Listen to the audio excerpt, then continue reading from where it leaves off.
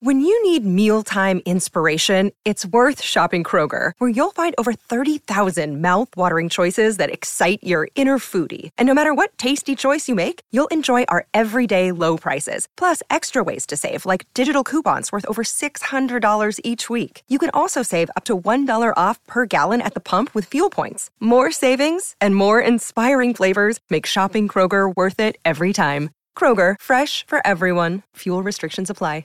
Welcome to Trashy Divorces, where, unfortunately, it's Valentine's Day, which is like kryptonite to us. What are you talking about? Fortunately, it's Valentine's Day. Can you feel the love that's surrounding everything today? Such trashy goodness. Hi, everybody. I'm Alicia. I'm Stacy. It is Valentine's Day, and we have so much trashy good happening over here at Trashy Divorces this week. Thanks for joining us for another episode. We're bringing 2 stories out of our Patreon vault today that are oddly Valentine-ish. Yeah. We were trying to figure out, like, how best to capture. And I was like, actually, I think I already did a story that kind of works for this for me. So here we are. Tell me about the story you're giving us this week. Sure. Charles Addams, who was an illustrator who did New Yorker cartoons for decades that turned into television's The Addams Family. He has some trashy divorces. The much beloved Addams Family. He had a weird life. It was a fascinating story. Cool stuff. Who do you have for us? This week, I have Made of Moonbeams, Carol Soroyan Mathau. She is one of the lesser-known swans. So over on Patreon, we've gone through this voyage. Truman Capote's The Swans and Ladies Who Lunch. Coterie of society women that he... Carol is my favorite one, and her story is just so delicious. You may have never heard of Carol Soroyan Mathau, but I guarantee after you listen to the story, you will never forget her. So let's keep the love going. I have a little bit of trashy love and thank yous to distribute. We got the most magnificent... We did. Trash Panda magnet. Marie Trash Twinette. Let them eat trash. Thank you, Sam. It is on our fridge now. You are... Yeah, thank you very much. Our magnet heroine of the week. Thank you. And Olivia, so crafty. I went to our P.O. box and there was a whole box of woo. Olivia, furthering my manifestation of all things woo, has handcrafted a set of runes for me, which is so much fun. Olivia, they're beautiful. Thank you. You are just a crafty goddess, you.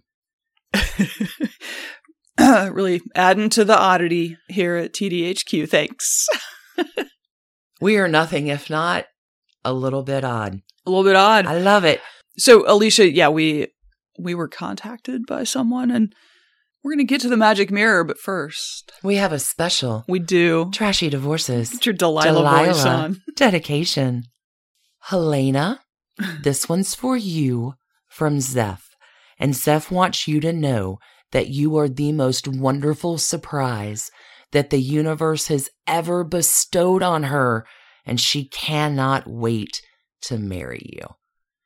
Happy Valentine's Day to Helena from Zeph.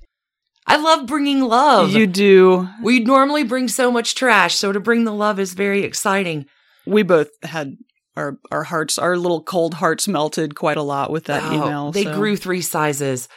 Happy Valentine's Day to you both, Helena and Zeph. And happy Valentine's Day to all of you. All of you. Trash pandas out there. Thanks for joining us another week.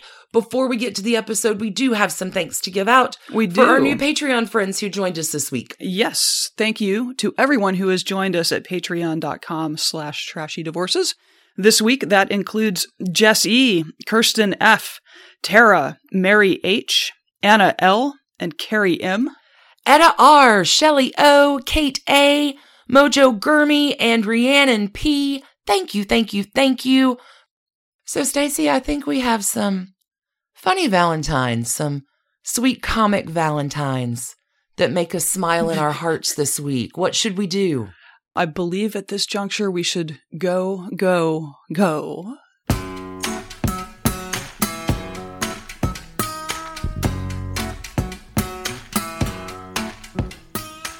Oh, Trash Candy connoisseurs, we have something so much fun happening in a little surprise series These are going to be fun, yeah. for October. Stacy, what are you bringing us today? It's Addams Family Values. Yeah, it is! Yeah, so fittingly for the spooky season, we have some true Hollywood stories sort of things planned from the cast of the 1960s TV show, The Addams Family.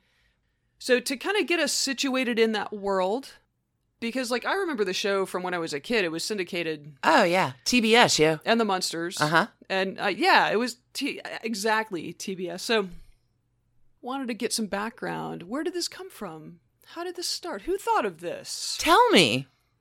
All right. So obviously this provides a direct through line to artists like modern artists like Edward Gorey, Lemony Snicket's illustrator Brett Hellquist, as well as some TV characters like NCIS's Abby Shuto, played by Pauley Perrette. We're going to begin with the creator of the Addams Family concept, which began not as a television show, but as a decades-long series of New Yorker cartoons. Really? Yes. Huh.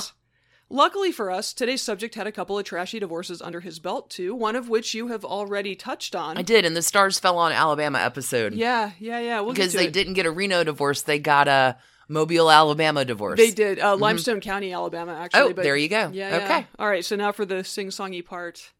So put your witch's shawl on, grab a broomstick you can crawl on, because we're going to pay a call on the Charles Addams Family. Yup. Da-na-na-na. Iconic. Oh, I love it. I can't go. Go. Iconic. All right, Charles Addams, distantly related to John and John Quincy Addams. No way. Charles, of course, has 2 Ds. Addams with 2 Ds. All right, also related to noted suffragist and social reformer Jane Addams.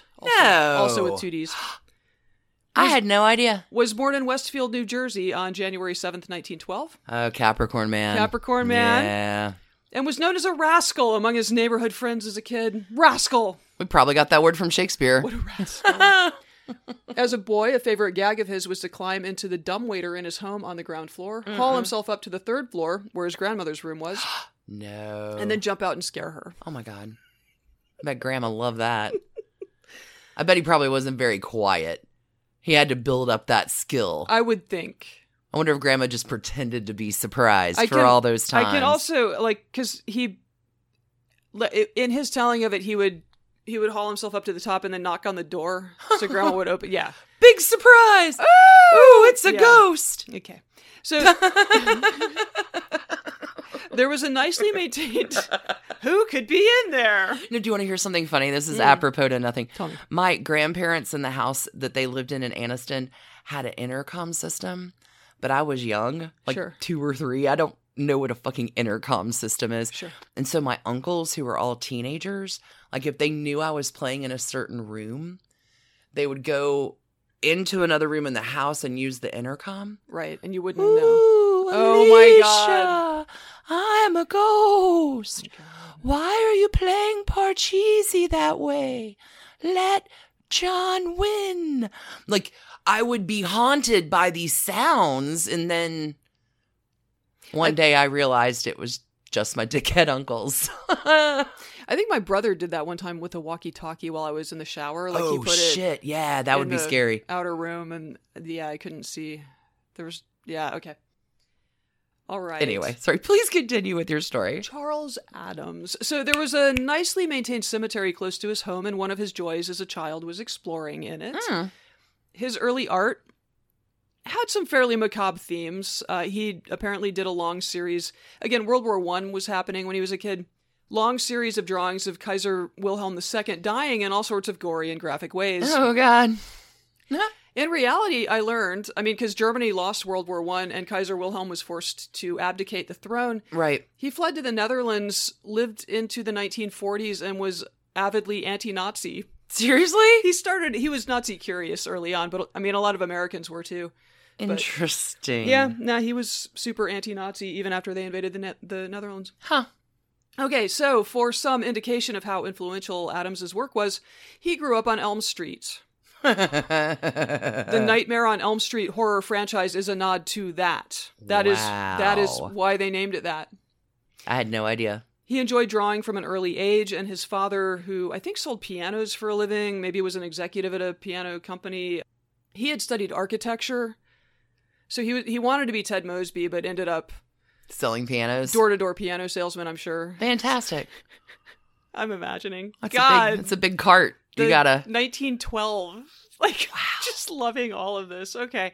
So Dad had studied architecture, where obviously you do a lot of drawing of interesting things. So he definitely encouraged his young man to do this. So in high school, Charles illustrated stories for the Student Literary Magazine, and then he attended Colgate University of Pennsylvania, where he earned his degree, and the Grand Central School of Art in New York City. Awesome.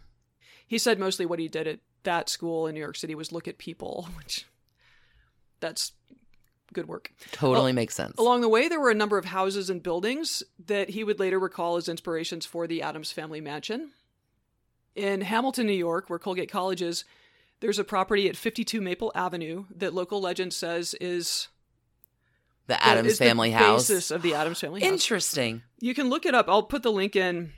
I guess in 2018, it was almost sold to be torn down, or it was almost torn down by the owners. Oh, no. And I think someone swooped in and bought it to save it forever. Let's I think hope. It may have been student housing. Interesting. Like, it may have been broken up into apartments. Okay, College Hall at UPenn is like this giant, I guess, Gothic thing. I'm not super clued in on architecture specifics, but we'll also post some links to that. Amazing looking building, by the way. You can kind of imagine those two, the one in Hamilton and the one at UPenn, kind of smushed together. But there was also a childhood incident in young Charles's life. Different than busting in on grandma? Well, yeah, he got caught B&E. He was trying to, there was this like abandoned Victorian house at the corner of Elm and Dudley Street. It is still there. I am happy to report. So like I went to Google Street View and it opens up, because I wasn't sure it was still there. And it opens up in a very normal like 1980s construction home or something. But it's there are four corners. And I like third click and I'm like, whoa, yeah, that's the Addams Family house. Interesting. Mm-hmm. He didn't steal anything. He just wanted to go in and look at it. It was unoccupied. Yeah, I think he and his friends may have used the shed behind it as their clubhouse. But anyway, drugged in. The cops, drugged in, exactly. So it is like, it's kind of a kick to think about cops in like early 1920s collaring 10 or 12-year-old Charles. You broke in just to look at the house, dude? I just wanted to see it. Taking him home to a stern talking to from his parents. I needed to check out that dumbwaiter. I mean, I'm sure kids back then were like finding places to hide out and smoke cigarettes or drink alcohol or whatever. For sure. All right. After college, he goes to work helping in the layout department for True Detective magazine, and one of his jobs, true story, was to retouch corpse photos to remove blood and gore from them. Oh my. So like a perfect assignment for the boy with the macabre sense of humor, and also one that he really chafed at, once saying, a lot of those corpses were more interesting the way they were. Oh. His first New Yorker cartoon appeared on February 6th, 1932, and he just freelanced with them for a while. These weren't Addams Family pictures. It wasn't until 1938 that he drew the first of a long series that would come to be known as The Addams Family. This isn't even what got him hired at the New Yorker, though. What got him hired it was called the Downhill Skier, and it's, a ski slope. And there's like the two ski tracks. Okay. And then they loop around a tree, and the skier is further down, and a skier above him is looking back. Like a skier going uphill is looking back, like how, as though like the skier had somehow gone both sides of the tree. It was sure. Anyway, it's very funny. He was known for gags like that. Like it just like things that make you go, So anyway, that's what got him hired. It's hard to explain visual stuff, but anyway, apparently that's a very, very famous cartoon that is referenced repeated. Like all famous cartoonists reference it somewhere in their work. Interesting. Because it was that good. All right, so he would draw for the New Yorker for more than 50 years. 50 years? Until his death in 1988. He was like the big man of cartooning there. I mean, it was... Anyway. Charles Addams. Go see Chuck. He produced about 1,300 cartoons for publication in the New Yorker. Wow. And I saw this two ways. One said 58 were Addams Family, and one said 150 were Addams Family. So I'm wondering if there may have been some that had similar themes, but maybe weren't specifically those characters. So either 58 or 150 featured these unnamed characters in this unnamed family.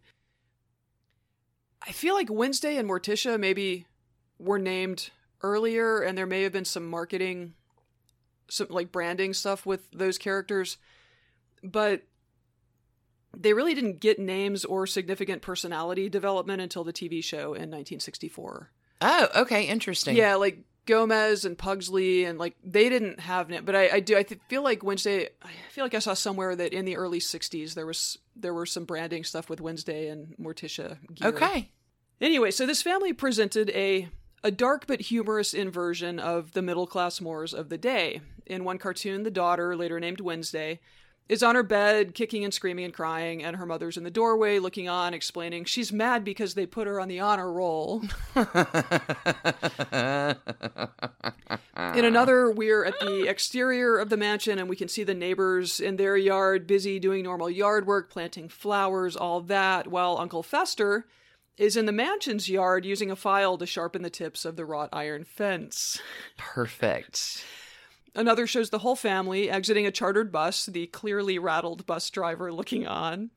Wednesday and Pugsley play doll by feeding the dolls into a doll-sized guillotine and chopping their heads off. Oh my God. When Grandma bakes cookies, they're shaped into bats and skull and crossbone patterns. In one Christmas panel, Pugsley is putting more wood into a raging fireplace while Wednesday uses a bellows to add air.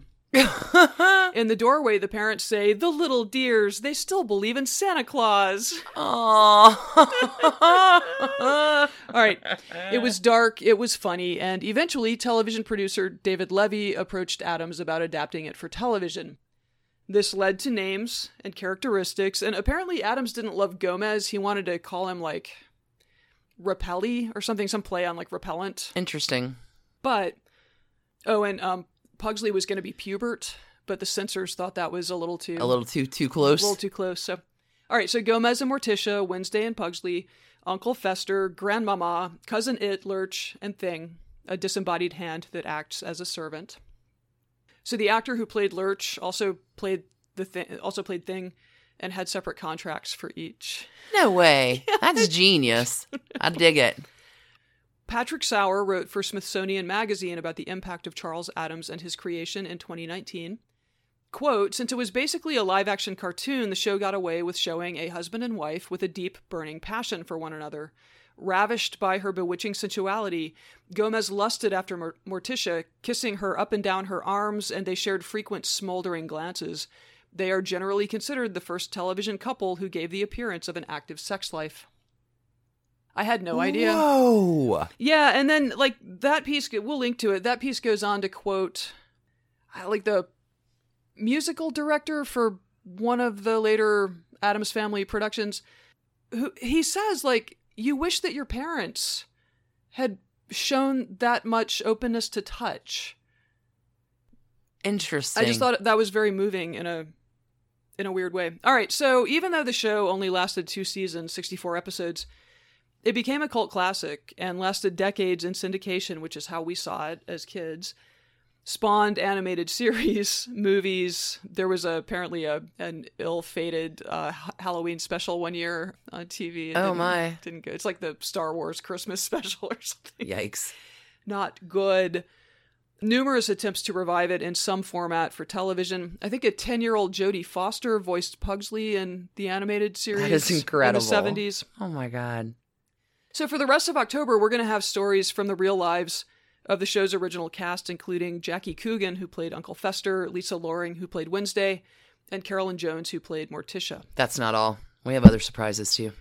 And that's not all. Dun, dun, dun, dun. Charles himself made a handsome living as a cartoonist and was certainly a man about town in New York. His apartment overlooked the MoMA Sculpture Garden, and he owned a Bugatti and a Bentley. Oh, wow. Okay. One of his hobbies, no sport for a poor man, was racing sports cars. Oh, fantastic. He was seen on the arms of glamorous women like Greta Garbo, Joan Fontaine, and even Jackie O after the assassination. Yeah. And was described as a, quote, well-dressed, courtly man with silvery back-combed hair and a gentle manner. Huh. Also just as a lady killer, which is basically the TLDR of the sentence I just said. Yeah, For real. Charles Addams had 3 marriages. He met Barbara Jean Day in 1942 and was immediately drawn to her. She is said to have strongly resembled his Morticia character. Interesting. Yup. Really? So that marriage lasted 8 years, but she finally walked when Charles, who was determined to be child-free forever, refused to adopt a baby with her. Oh. She would go on to marry New Yorker journalist and writer John Hersey, with whom she had a daughter, Brooke, and was stepmom to his 4 kids, and seems to have lived a happy life until her death in 2007 at the age of 88. Well, good for Barbara. Yeah. Go, Babs. Excellent. We all get what we want in the end. We love the happy stories around here. You know, I just realized his first 2 wives were both named Barbara. Okay, so Charles, meanwhile... It's a lot less to remember in the sexy bedroom scenes. And they both looked like Morticia. Got it tight, man. Charles, meanwhile, would soon fall hard for another Morticia lookalike, and this one was as diabolical a woman as he could have ever imagined. Estelle B. Barbara Barb, has actually already made an appearance on Trashy Divorces. Oh, this is the Alabama divorce. Yes. Yeah. Back when you covered Alabama as the divorce capital of the nation for 15 years or whatever it was, mid-century. She was a lawyer, and somehow she finagled her way into owning the rights to the quirky family of characters he was creating for The New Yorker. Those are some lusty arm kisses. All right, so this was before the TV show, but when Charles died in 1988, Barbara, not his third wife T, who he was married to at the time of his death, was the executor of his estate. No. After securing the rights to his intellectual property, she convinced him to take out a $100,000 life insurance You're in policy. danger, Chuck. Yeah, he had a talk with a lawyer friend about all of that. And later, the lawyer friend said, I told him the last time I had word of such a move was in a picture called Double Indemnity starring Barbara Stanwyck, which I called to his attention. And that's, of course, she's plotting to murder her husband. Yeah. Surprisingly, it seems that all was not well in the Addams-Barb marriage. Surprisingly. Somehow Barbara met Henry Hopkinson, a British politician and diplomat. So she and Charles married in 1954. Okay. In January of 1956, Henry Hopkinson was elevated to the Baron Colleton. And what is sexier than a newly created peerage, I ask you? I mean, if it was Chumley, then maybe. Barb had no choice but to fling herself to Limestone County, Alabama, Oh my which God. at the time had no residency requirement. Sure. I think the law stipulated that you had to be an Alabama resident, and so the lawyers would, I think you... For like a day. One of the others, the lawyer had her get a library card at the Mobile Library. Tina Onassis, yeah. There you go. Mm-hmm. Something like that, you know. So the lawyers were fine with defrauding the courts to get their Well, Alabama $50. made it the system pretty ripe for defrauding. Yes. It wasn't hard. They didn't have to scratch. It wasn't a head scratcher. No, and it was intended to be what it was. For Okay, sure. so Barb was granted a divorce within 48 hours of arrival in Alabama in 1956, and in December of the same year, she became Lady Colleton No! after secretly marrying Baron Colleton in London.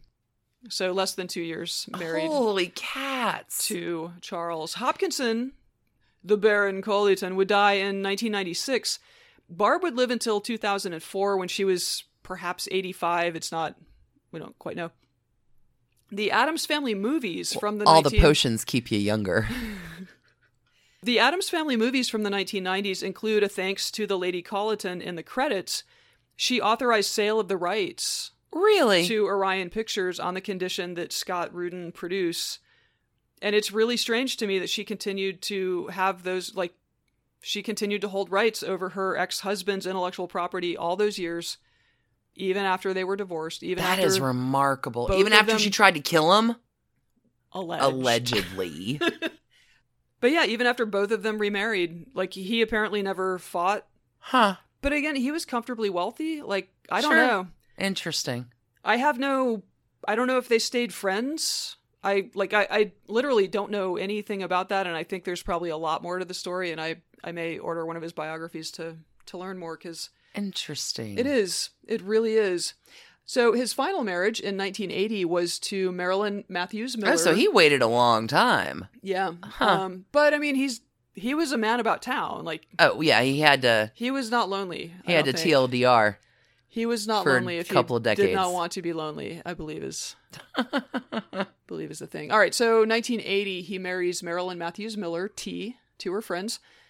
They got married in a pet cemetery in Watermill, New York. No. With the bride in a black dress, carrying a black feather fan. Quote, he thought it would be nice and cheerful, she explained later. She joked that the pet cemetery would make a fine final resting place, and Charles is said to have replied, I know it's a bit impractical, but there are worse places. And his ashes would eventually be interred in a pet cemetery on the grounds of their upstate New York estate. No way! Following the heart attack that kills him 8 years later. Oh my God. T, a former model and champion of animal rights, would compile the book The World of Charles Addams in 1991 and establish and endow the T. and Charles Addams Foundation in 1999, dedicated to interpreting and sharing Charles's artistry into the future. She passed away in 2002. So that is more or less Charles Addams, creator of the Addams Family. I had no idea. A dapper dude who lived an extraordinary life by making funny off-kilter art that ended up creating space for what we think of as goth today, but also probably just making room for the sensibilities of the weird kids back in the ultra-staid 1950s. So this, from Charles's New York Times obituary, I think kind of sums it up best. So, explaining Mr. Addams's popularity, the critic John Mason Brown once wrote in the Sunday Review that he, quote, invites us to enter a world which has nothing to do with the one in which we live, except that in the most glorious, undeviating, and giddy fashion, it turns all of its values topsy-turvy. I love it. I love it, too. Hell yeah. I love it. I Thanks. can't wait for the series. It's going to be so much fun. I think so, too. Yeah, thank you, Charles Addams, for just, like, lighting a match To the macabre. to, yeah, well, into, like, 1940s and 1950s culture in America, which It's amazing. needed some Addams Family. Well done. That was a hell of a start. Thanks. Well done. A life well lived. All those ladies, all those B&Es. Come on. You know what's funny is when he died, I guess he had parked his car, I don't know, at their Manhattan apartment. I'm not sure where he was, but he had parked his car and he had the heart attack in the car. And in his obituary, his wife is quoted as saying, he did love cars, so I guess it's not a bad way to go. Like these are kind of people with, like, just a good sense of humor. I love it. It's a great story. So I'm going to try to learn more about his ongoing relationship with his second ex-wife. Because That sounds trashy. or awesome. Or maybe that was what you got in the divorce. Maybe, yeah. Like if it was signed over and he's like, all right, I got plenty of money. You can keep that and let's not. Yeah, could be. Interesting. Could be. I'm looking forward to your legal skills on that one. Yeah. Well done. Maybe he thought of her as like a business partner more than a romantic one, and so her leaving wasn't a giant thing. I don't know. Very interesting. Very interesting. She's definitely painted as diabolical in all of the writing about him that I could find, so I don't know. Maybe it was terrible. This series is going to be a hell of a lot of fun. Could be. Hope y'all enjoyed the first episode of Trashy Addams Family Values. He's kooky and he's ooky and altogether spooky. All right. That's it for us, I think. Thanks, everybody, for tuning in. Keep your hands clean. And your hearts spooky. Keep your masks on. Your Halloween masks. That too. And your heart's trashy. Thanks, everybody, for tuning in and your support and your awesomeness. We can't wait to catch you on the other side. Sibling fights are unavoidable, but what if every fight you had was under a microscope on a global scale? That's the reality for brothers Prince William and Prince Harry. They were each other's closest friends and allies since the death of their mother, but that all began to crack as they married and took wildly different approaches to their royal duties. Wondery's podcast, Dis and Tell, is hosted by comedians Sydney Battle and Matt Belisai. Each episode unpacks one of pop culture's most iconic celebrity feuds, and they recently took a deeper look into the real reason William versus Harry started.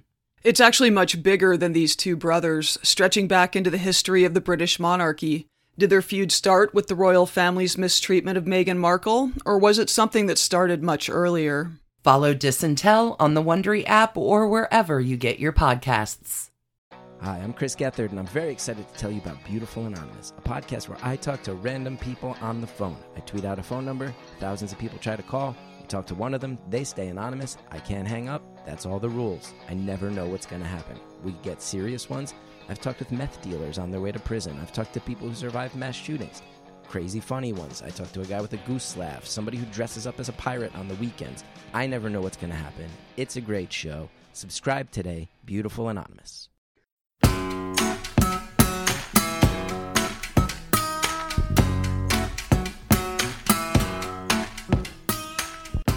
And now, for another edition of The Swans. The Swans are Ladies Who Lunch series. Mm-hmm.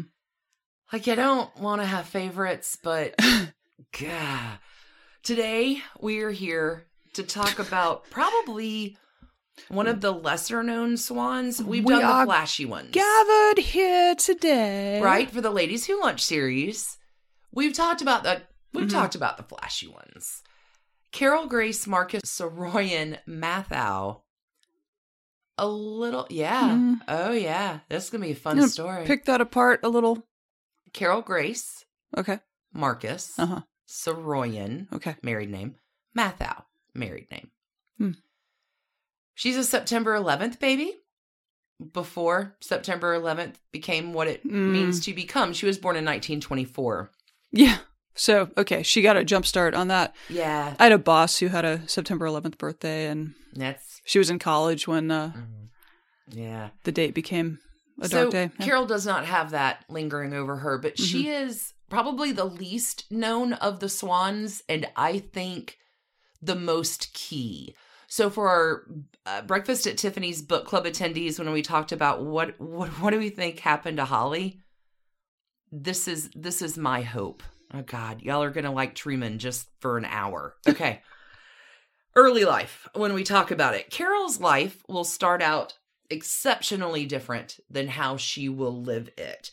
She has a beautiful mother, Roisin. Roisin is 16 when she gets pregnant with Carol. Roisin is thrown out of the home. Oh. Roisin does not know who the biological father is. Okay. Wow. But it doesn't take long for another man because Roisin is 16 and exceptionally beautiful. I was going to say that seems like she. I just read the stories, babe. Doesn't take long for Roisin to find another man to fall in love with her and marry her. Who's not her father not her father. Mm-hmm. Mm-hmm. But she becomes pregnant again shortly after that wedding. And the mother and stepfather, Carol's new stepfather, will bring the new baby girl home from the hospital. And the stepfather will point at Carol in her crib in the corner and say, now we can put that one up for adoption. Oh, my God. And Roisin, Mama says, honey, hold the baby just for a minute. And then she grabs her coat and purse, wraps Carol up in a blanket, and carries Carol out right then and never goes back. Wow. Mm-hmm. The baby girl that was left with her father immediately is put into a foster home. This is during the Depression. I don't know if this is a good story or not. Oh, it starts terrible. It's going to get worse before it gets better. Okay, I'm letting you know. Heads up, everybody. There's a happy thing. Mm. There is a bow at the end with some happy, but no, Carol's life is just terrible. So this is during the Depression. To support herself and baby Carol, Roisin is going to work in a hat factory, and while working hours without any kind of family support, right, Carol is boarded out into foster homes, and Carol will remember them as ugly places, bleak places, full of faceless, impoverished families just trying to survive. And Carol will learn how to, quote, be there without being there. She becomes very good at making herself a little bit, self-preservation and visibility cloak. So one day, Carol is taken to visit Mom, and there's a man sitting in Mom's living room waiting for her to dress, and he asked Carol. And when she realized he was smiling and kind, she kind of talked to him. This guy's name is Charles Marcus. Roisin had met him on a blind date, and Carol's life is about to drastically change because Charles Marcus is an aviation pioneer and will co-found the Bendix Corporation. Okay. Carol's mom, Roisin, Marcus, marry soon after. And Carol will describe this change in her life as going to sleep in Dickensian squalor and waking up in the Queen's box on opening day of the Ascot races near London. Like it is that. So Carol and her mom will move into Charles Marcus's 18-room duplex at 1107 Fifth Avenue. Okay, so in do New they York City. do they only have access to 9 rooms, or I think they can get all 18. This building at 1107 Fifth Avenue is also the same building where Marjorie Merriweather Post lives. Okay. So now Carol, coming from destitute squalor, So she's moving on up. moving on. They're all up. moving on up. Now they have servants, jewelry, expensive schools. I mean, as they should. Well, Carol, like, is little, like, her hour-to-hour worries are over. But the worry that she begins to build that this new life and its security is going to disappear just as fast Sure. never ends. 2 years later, Carol's mom finally gets around to telling Charles, her husband, that, it turns out I have another daughter who's in foster care. And Charles Marcus, like, good guy, family retrieves Carol's younger half-sister, Eleanor. She'd been lucky because she had loved the family she was with. She'd been well taken care of. And Carol said she came home so pretty and plump she looked like Snow White. So Eleanor had a little bit better of a time in her foster care situation. But now the whole family's back together.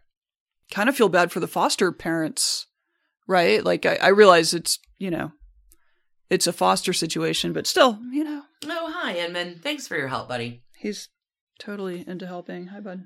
Okay, so where Truman Capote is kind of my number 2 after Fuck Off Scott Fitzgerald, maybe 3 after Ernest Hemingway. I'm going to tell you, anytime I can tell you a nice thing about Truman Capote, I'm going to. So Truman Capote does a lot of dining out on this poor hick kid from Alabama, abandoned, left behind. I would like you to know that Carol and Truman meet when they're both 13 years old, because Truman is living near Carol with his mom and his new stepfather, Mr. Capote, like in Manhattan, going to the best schools, like totally still getting neglected by Lily Mae. She's terrible, but he's got a bad mom. Anyway, Carol and Truman meet when they're 13. And Truman's coming over after school in the afternoons to visit Eleanor. Okay, they're friends. Great. Now, Carol, studious, eager to please her parents, she'll come home from school every day and just begin studying. Like, she comes home, hits the books, gets her work out of the way, and then her routine is to run a bath and change for dinner. Because that's what you did. You changed for dinner. So one day, when Carol is getting out of the bath, Carol hears a noise, and she looks up to find a face with pink cheeks, yellow hair, and the bluest blue eyes she had ever seen looking through the window.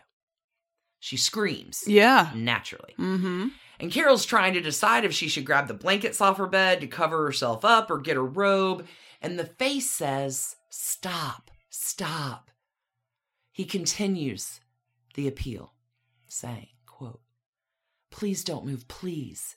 You are directly from the moon. Oh my God. I've never seen anyone look like you. Your skin is made of moonbeams. You are lit from within. No. Don't move. Stay as you are exactly. Please, I ask this with all my heart." Obviously, Carol's a little stunned and a little too shocked to do anything, so she just stands there. And blonde, blue-eyed window peeker will continue and say, He's a peeping true. "You must never forget that you do not belong here. You can see it yourself if you look in the mirror. You are moonlight. No question about it. That's where you're from. I have watched you for so many afternoons just to see the moonbeams. You are directly from the moon. How did you ever get here?" Whoa. Truman is 13. Yeah, I'm not sure how to You're take made that. of moonbeams. It's not sexual. Right. Like, this is where I take umbrage with, like, Holly's a manic pixie dream girl. She's not. There's no sexual feeling between the narrator and Holly. This isn't like, Truman is just, you are made of moonbeams. So after that day, Truman comes to see Carol almost every day. They go on walks, they dance to the hit parade on the radio, and Carol will say that Truman would always say the sweetest things to her. You are magic. It's like a Valentine to be near you. They have, Carol and Truman, a deep and lifelong friendship. She is one of the few friends that he will have until he dies. Even until the end of his life, he will always greet her, saying, yes, sweetness, you are still from the moon. That's a little tenderhearted. You're touched. Oh, for sure. Yeah.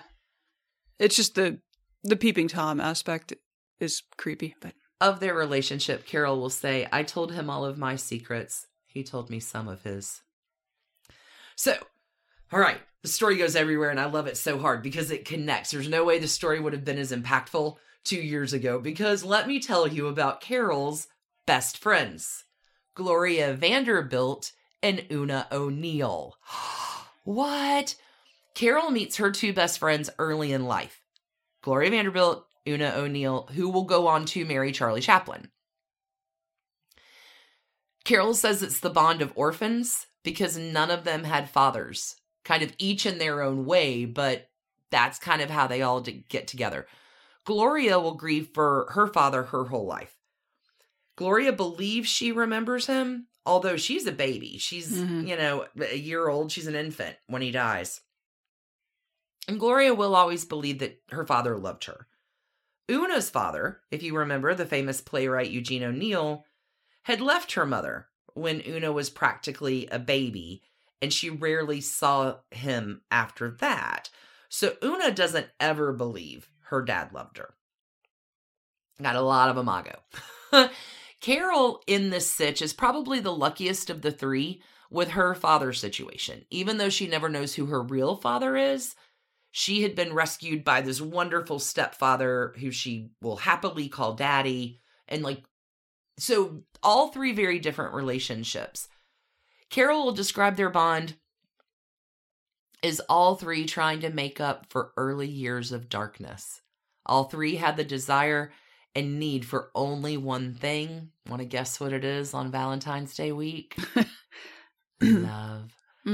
Carol says they spent all their lives in pursuit of it. Just love. She admits that it didn't always work, but that it did sometimes.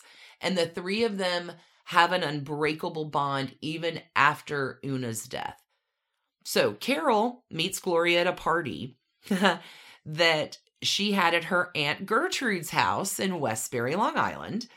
Carol said that Gloria was always more sophisticated than her and Una. She said she was lovely, tender-hearted, and sweet. Carol will meet Una through activities that their moms make them attend, which are considered proper things for girls of their age and position to do. So here's your pre-Deb workbook. Dance classes. Yeah. Neither of them liked any of those things that they were doing, so they feel like wallflowers. So they will take solace in each other for all these prim, proper, what girls do kind of things. Needlepoint again. So throughout their teenage years, these girls have just sweet friendships. They're doing normal young girl things. Carol and Una are the most studious, and they go home and do homework together.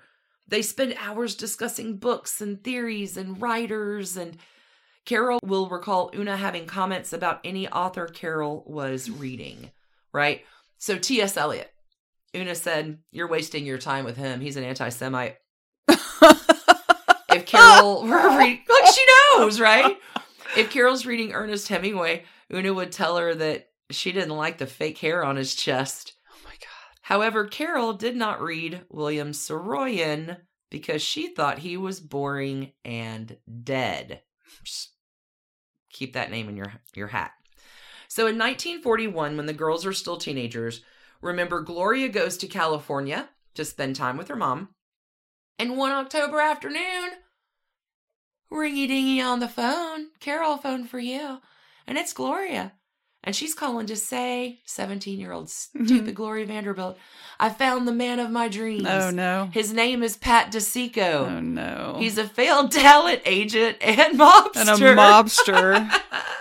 And they're going to get married in December. Of course they are. So Gloria asked Carol to come to California and be one of her bridesmaids.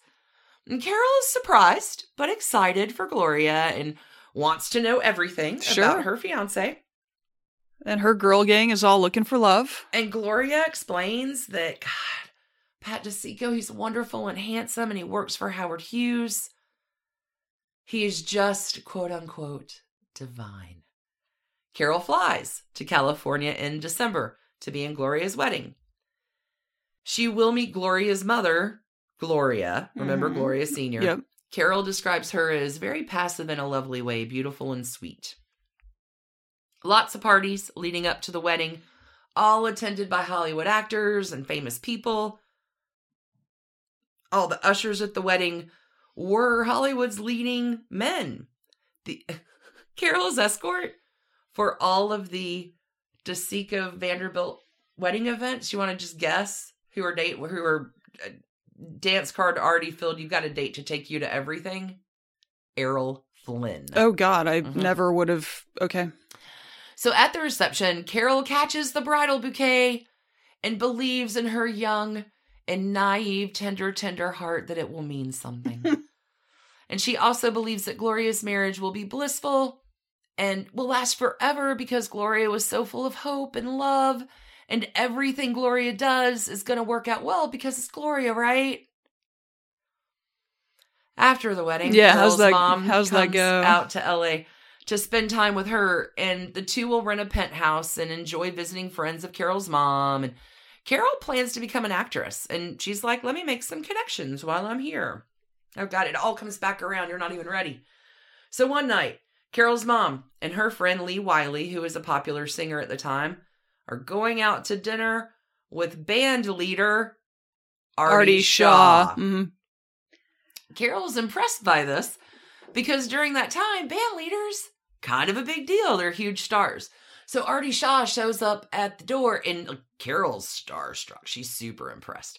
So Carol greets Artie Shaw. And Artie had like a really ridiculous number of wives, right? Like he was kind of irresistible too. Oh yeah.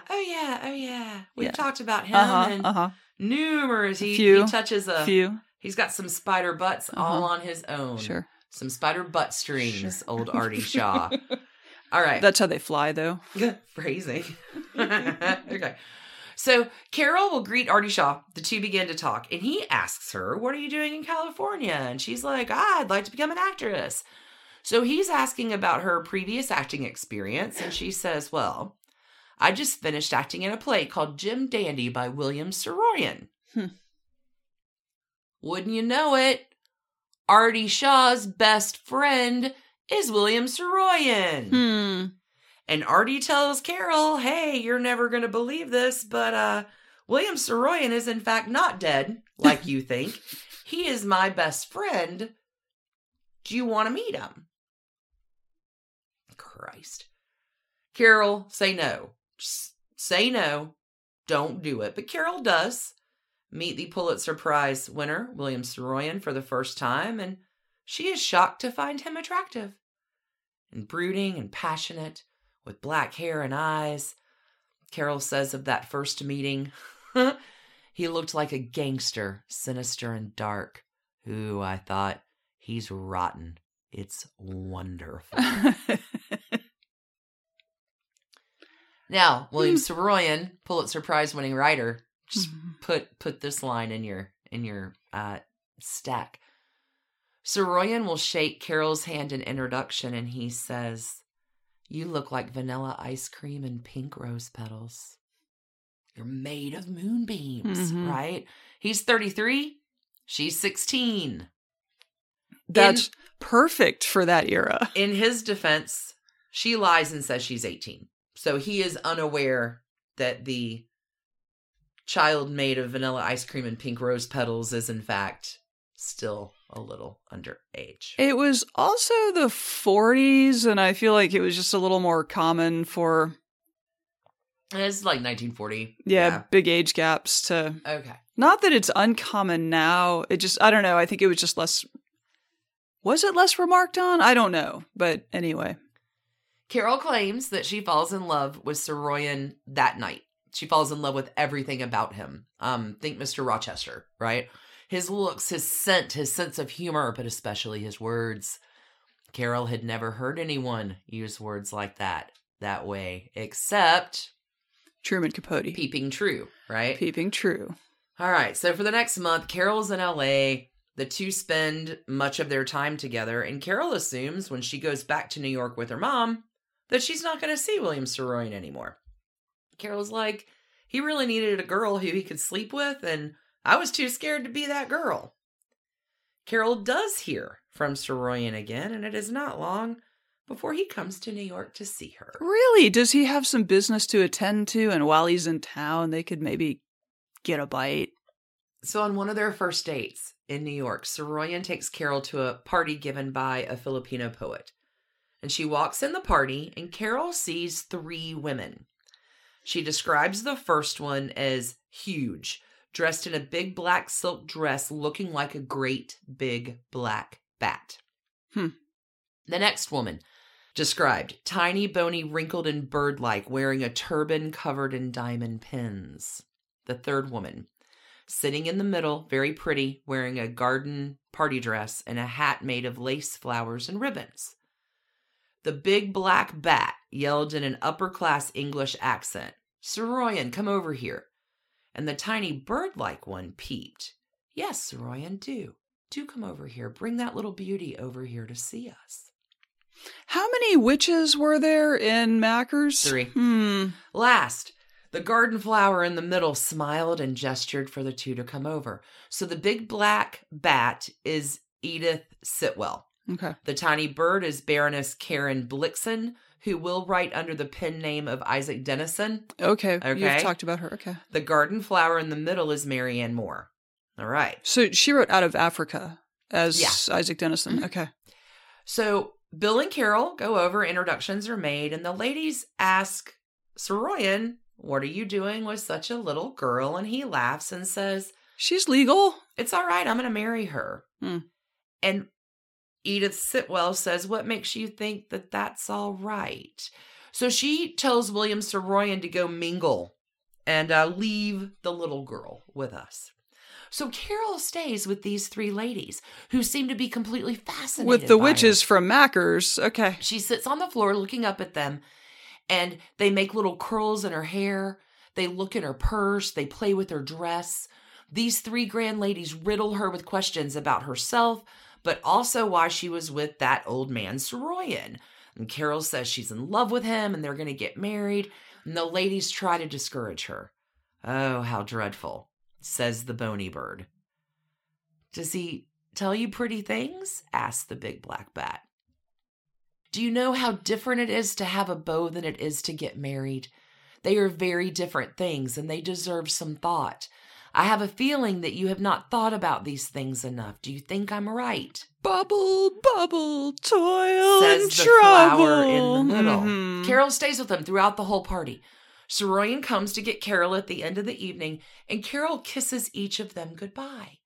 And as she bends over to kiss them, each woman discreetly hands her, Carol, a small piece of paper. And Carol puts the pieces of paper in her purse, and Bill Saroyan doesn't see the passing of these notes. So later that night, Carol gets home and she takes out the 3 pieces of paper. And each of these 3 grand older lady dames, "Your offspring shall be kings of Scotland." had written down their full names, addresses, and phone numbers. And each had also written a small message: "You can come stay with me always. Wow. You don't have to stay with him." Is there something wrong with Saroyan that they know and she doesn't? Are Let me build my getting to narrative that? tense. Come on. It all, you know me. Do you have enough trust that it's all going to come back around, baby? I mean, I'm just laying out the trash candy for you. I'm genuinely curious. Because when the witches from Mackers are like, "Actually, you in danger, girl." So many years later, after having, wait on it, married and divorced William Saroyan twice. Yikes. I got you, trust. Baroness Karen Blixen sees Carol. And she remembers their first meeting. And she says to Carol, "Why, Carol, you didn't grow up." And the Baroness told Carol that she was dying. And Carol will tell the Baroness about her tough years with Saroyan. And the Baroness tells Carol that's what she and Edith Sitwell and Marianne Moore had been trying to tell her the day they met. Carol told Blixen about Walter Matthau, that she loved him so much that it didn't matter to her that he was married. And Karen Blixen looks at Carol and says, "If he loves you, it will matter to him." Okay, you want more? You want more story? Okay. So Carol does fall in love with Bill Saroyan quickly, intensely, like it's teenage love. She recalls the terrible feeling when he was drafted and leaves for the army. There it was, love. Worst of all, it was first love. There's no love like that. I don't wish it on a soul. I don't hate anyone enough. Bill calls her that night on his way to basic training. "Kid, I'm not going to make it without you. I love you. I want to talk to your mother and see if she'll send you out to meet my family so you and I can get married. There's no one like you." Her mom agrees to talk it over with Carol's dad and informs that if she goes, her parents would have to send a chaperone along with her. And so Carol replies, telling her mom that she'd already slept with Bill. Everything changes. Okay. Now, her mother now expected that Carol not only go on that trip to meet Bill's family, but she also has to marry him. Yeah. Una goes with her. Now, after only spending a very short amount of time with William Saroyan, Una, cleverly smart, says, "You're smart. You see through him, don't you? I wouldn't even have dinner with him if it weren't for you. He's not very nice." Wow. Regardless of Una's opinion on Bill, Carol was ecstatic the next day when she was able to tell Una that Bill had asked her to marry him. Carol also will tell Una about the one condition Bill put on the proposal. He wouldn't marry Carol until she proved she could bear a child for him. How do you prove that? Once she got pregnant, Oh, Jesus. they could get married. Friend. Carol complies. The two were married on February 20th, 1943 in a courthouse ceremony. Everyone thought Carol was making a mistake. Really? I'm surprised. It does not take Carol long to realize that all those people, girl, you're in danger. Right. Did the witches from Mackers show up and sit in the back with a cauldron? Their son, Aram, was born September 25th, 1943. Bill, no surprise, was unkind emotionally right to Carol from the start. The neglect and verbal abuse were soon to follow. For the least infractions, Bill, this was his move, he would refuse to speak to Carol for days and sometimes weeks. Insults were a common occurrence, so he really liked telling Carol that she was a liar. I don't think Carol Saroyan ever lied in her life. Like, she's just not the lying kind. Bill would explode with anger if Carol ever said she was too tired to have sex, which she didn't do very often because sex was one of the only times that Bill was civil to her. Over the course of their relationship, Bill's verbal assaults become nastier, more frequent, increasingly crueler as the days go on. And as these things often do, the abuse escalates and will at some point turn from emotional and mental to physical. Saroyan will hit and choke Carol. He will throw her down a flight of stairs one time in front of her children. So, once Bill's mom and sister come to visit, and they had not suspected that Carol had learned to understand and speak Armenian, and would just talk about Carol in Armenian in front of Carol. So every night at dinner, during that extended stay, Carol just listens to them say terrible things about her in Armenian. And Carol said that it was when she realized what she had gotten into. Carol said that was when she realized what she had gotten into, because not only did she hear the awful things that Bill's mom and sister said about her, but Bill is replying with awful things as well. Well, that is, that's horrifying. Come on, this is Roisin's daughter. Once when Carol had finally had enough, she interrupted one of these dinner conversations and announced in Armenian that she'd been taking Armenian lessons, and I know everything you're saying about me. You don't mess with Roshin's daughter. It's still horrifying. Horrifying. Yeah. Yeah. In addition to everything else, Bill Saroyan was, come on, guess, an abuser and Alcoholic? Gambler. A gambler. I Gambler. mean, the list is shortish, but... No, I don't know. Bill Saroyan, as writers go, you know what? Beats Truman Capote and Ernest Hemingway any day, because this is his move.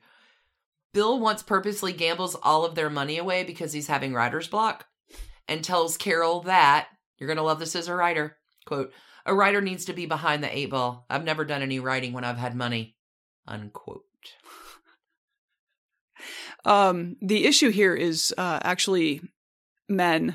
like this is, I just don't think that any woman writer has ever expressed that sentiment in her life. God, I just don't write well when I don't have food or heat or a roof over my head. Right. Like, Jesus. oh my God. Okay, but hold on. Here's the double vision move. Once they're broke, Bill will blame Carol for allowing him to do it. Well, obviously. And it's her fault now that he's under all this pressure. So Bill does go overseas for a few weeks. And Good. Carol decides to get dirty books to read while he's gone. Okay. Like a little So- Harlequin romance kind of? Yeah. Okay. So she's reading them, and she's reading about women having orgasms, and she's really confused because she's like, What is that? that's a scientific impossibility. Like, women don't have orgasms. So she reads a lot of these dirty books, and she gets upset, and she calls Gloria, her BFF. Sure. And she tells Gloria's butler, Orlando, that the matter is urgent, and he needs to interrupt her from dinner right now to take a call. So Gloria is like, drop the fucking fork, right? Hurries to the phone, worried What's that wrong? something had happened. Yeah. Carol reads her about the, like, women having orgasms, and Gloria's like, Uh-huh. yeah, so? And Carol's frustrated, and she's like, what do you mean, yeah, so? You know that girls don't come. And Gloria is stunned, naturally, and reveals the big secret that, yes, in fact, women do have orgasms. I feel like the problem here is her husband. So after 6 years of marriage and 2 kids... Oh, my God. Daughter Lucy is born in 1946. It is not Carol who files for divorce, it is Bill. Carol had become numb to his behavior. She'd stopped caring, and once she stopped coddling him and telling him how wonderful he was, he no longer wanted to be married to her. So he comes home and announces that he's divorcing her, and she says, I don't really care. I wouldn't bother getting a divorce. She said she'd keep the children, but that the 30 cents they had left was all his.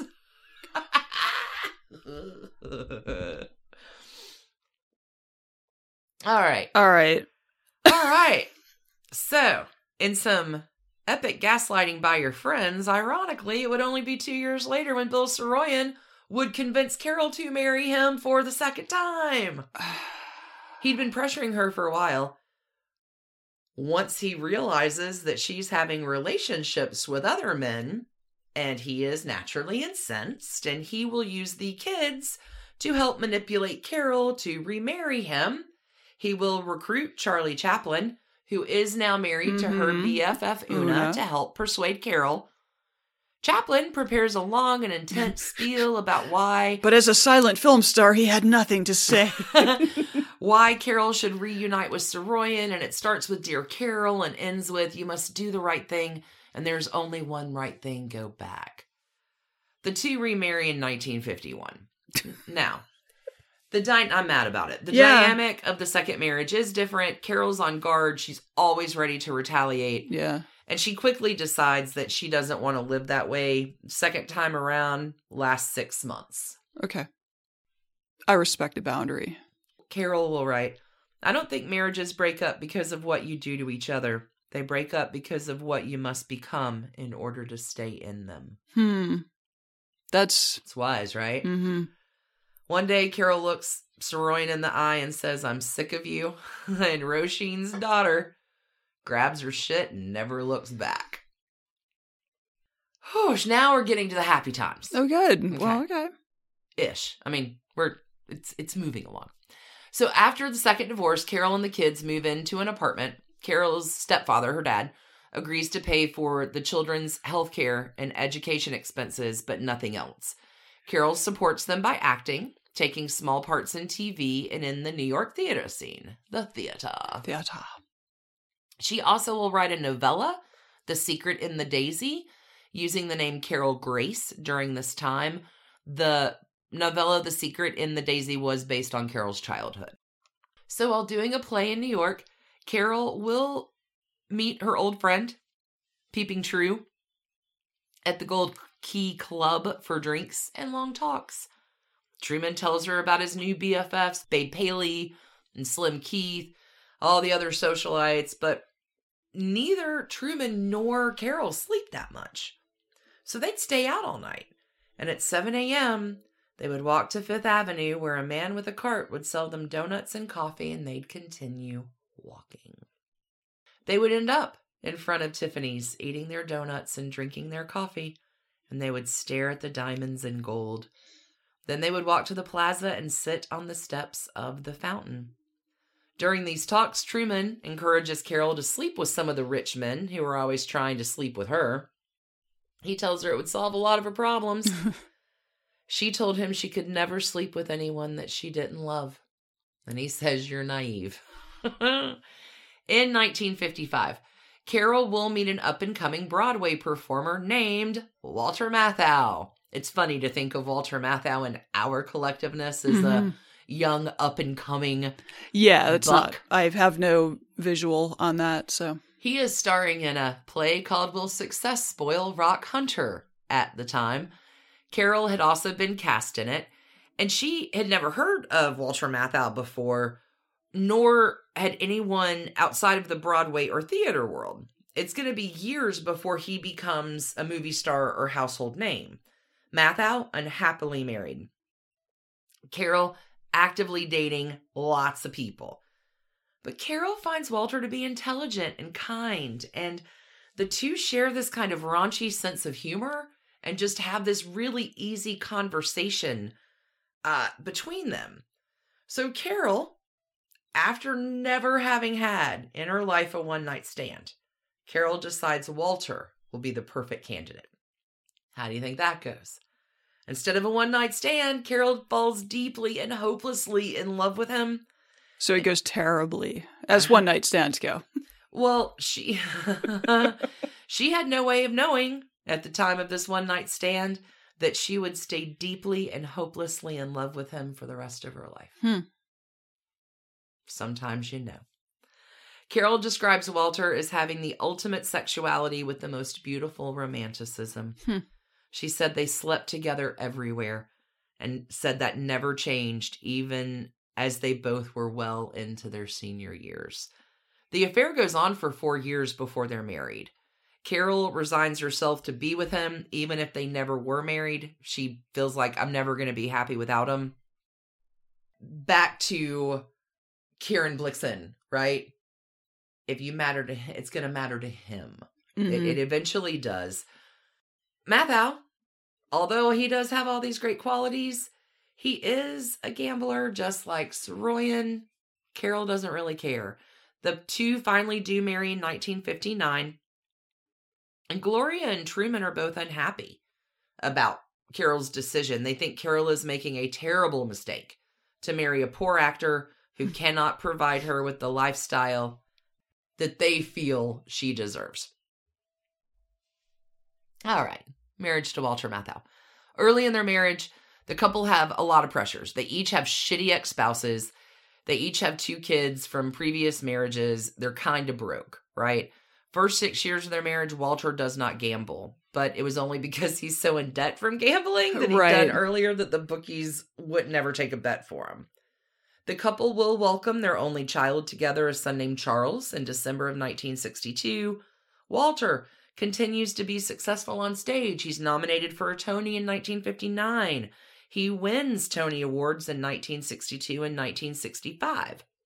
Walter's big movie breakthrough would happen when the play he had won a Tony for in 1965 was made into a movie And the play and the movie were called The Odd Couple. You got it. Mm-hmm. And after the movie comes out, Walter Matthau household name. Done. One of Hollywood's most successful actors, right? Mm-hmm. Now, Walter will begin gambling again after the first part of their marriage, but Carol never confronts him about it. I wanted him to be happy. I overlooked it. Well, and if he's not like putting the family finances at risk, then, have your fun. It's a foible. Carol is very good friends with Maureen Stapleton. There are a lot of really good stories about her that I didn't cover here, but Maureen Stapleton will say of Carol's tolerance and complacence that she has the gifts of a born courtesan. So Walter and Carol become part of the Hollywood establishment, and they're one of the few couples who have a happy, long-lasting marriage. They're married for 41 years until Matthau's death in 2000. They're good friends with Jack Lemmon and his wife Felicia. Mm-hmm.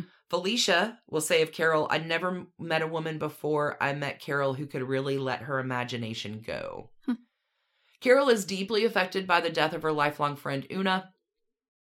She will spend a great deal of time with her after Charlie Chaplin's death, visiting her in Switzerland and having Una come and stay with her in California. Although Una's cause of death in 1991 was pancreatic cancer, this is 14 years after Charlie Chaplin's death, Carol maintains always that Una died of a broken heart after never having recovered from his death. Carol will mourn Una the rest of her life. In reflecting upon the close friendship that she has with Gloria Vanderbilt and Una Chaplin, Carol will write, "They were those opalescent girls who danced through beautiful romantic nights. They both had wonderful minds, although utterly different. Gloria made more choices than Una and I. In a way, she has lived more. She has tried more. She is interested in more. But Una and I were luckier." At some point in their adulthood, Carol does become estranged from her Saroyan kids. Neither the kids nor Carol ever comment on the cause of the estrangement. The Saroyan kids, not surprisingly, are also estranged from their father. Yeah. Aram Saroyan wrote a book, Trio, Una Chaplin, Carol Matthau, and Gloria Vanderbilt, Portrait of an Intimate Friendship, in 1985. He is a successful poet and writer. Her daughter, Lucy Saroyan, is an actress, later becomes a photographer. She passes away in 2003, 3 months before her mom, due to cirrhosis of the liver, due to hepatitis C. Carol and Walter's son, Charlie, is a director of film and television movies. He will direct a movie adaptation of Truman Capote's novella, The Grass Harp, in 1995. He remains close to their parents until their death. I love this. Of getting older, Carol writes, "One finally shows up on one's own face after a certain age, and it is that appearance of you on your face that makes all the difference. There is no old age. There is, as there always was, just you." Is that lovely? Yeah. I love Carol Saroyan Matthau. Carol Grace Marcus Saroyan Matthau will die at the age of 78 on July 21st, 2003, of a cerebral aneurysm. She is buried in the same grave as Walter in Westwood Village Memorial Cemetery in Los Angeles. If you are interested in Carol Matthau, if any of this sounds great, I cannot recommend her book enough. It is called Among the Porcupines. It's released in 1992. Did use some other sources for this, with a big shout out to Melissa O for her just finding the best nuggets of research. Thank you for that. Was she betrayed in Truman's final? No. She's mentioned in the Coat Basket, but it's not anything like. She's made of moonbeams. Made of moonbeams. So when I don't know, for our Breakfast at Tiffany's book lovers, when you look at the fascination and sort of reverence and complicated relationship that the narrator has with Holly Golightly, I think Holly is at least 1/3 Carol, made of moonbeams and magic. I think it's a third Truman's mom, and I think it's a third all the other swans and the cast of characters around, but Jose, William Saroyan, right? Foreign lover who, oh God, it's all so good. It's all so good. I love Carol made of moonbeams. I hope y'all enjoyed that story in the latest installment of The Ladies Who Lunch, the Swans edition. Oh, no, not a swan sound. Thanks, everybody, for tuning in. Y'all are the very, very best. We can't tell you how much we love you, especially in this week full of Valentine's Day love. And the cats as well. They've both been popping through to say hi. Oh, for sure. They're helpers. So they're always helpers. Friends, thank you, thank you, thank you. Keep your hands wonderfully clean. Wear a couple of masks over all the face holes except, your eyes. I did offer you ski goggles, though, if you were going to go into a store. So yeah. Keep your hearts trashy, too. Mm-hmm. We love you. We'll catch you tomorrow for some trashy legal spider butts. And y'all go have a fantastic Tuesday. For sure. Woohoo! Bye. Cheers. And thanks to you for listening. Trashy Divorces is a Hemlock Creatives production, created and produced right here in Atlanta, Georgia by us, Stacy and Alicia, with a little research and writing help from the brilliant Melissa O. Our art is by Sydney V. Smith. That's Sydney V. Smith at carbonmade.com. And our music is used with permission of Ratsy. Check her out at Ratsy's store on Instagram, and definitely drop into Ratsy's store anytime you're in Oberlin, Ohio. You can contact us at trashydivorces@gmail.com or find us on the World Wide Web at trashydivorces.com. If you need more trash candy in your life, our Patreon community includes some of the very best humans around and thousands of hours of bonus content at every level of support. Join the fun at patreon.com/trashydivorces. Interested in some Trashy Divorces swag? Check out our merch shop and Trash Panda Enthusiasm Society at bit.ly/trashygear. Want to advertise with us? Reach out to sales@advertisecast.com for more information. And last but not least, come play with us on social media. I keep most of our Trashy Divorces Instagram hopping. Stacy and I share it up over on Facebook, including our Trashy Divorces podcast discussion group. Come join us over there, and thanks again, everybody, for listening. Keep it trashy, y'all.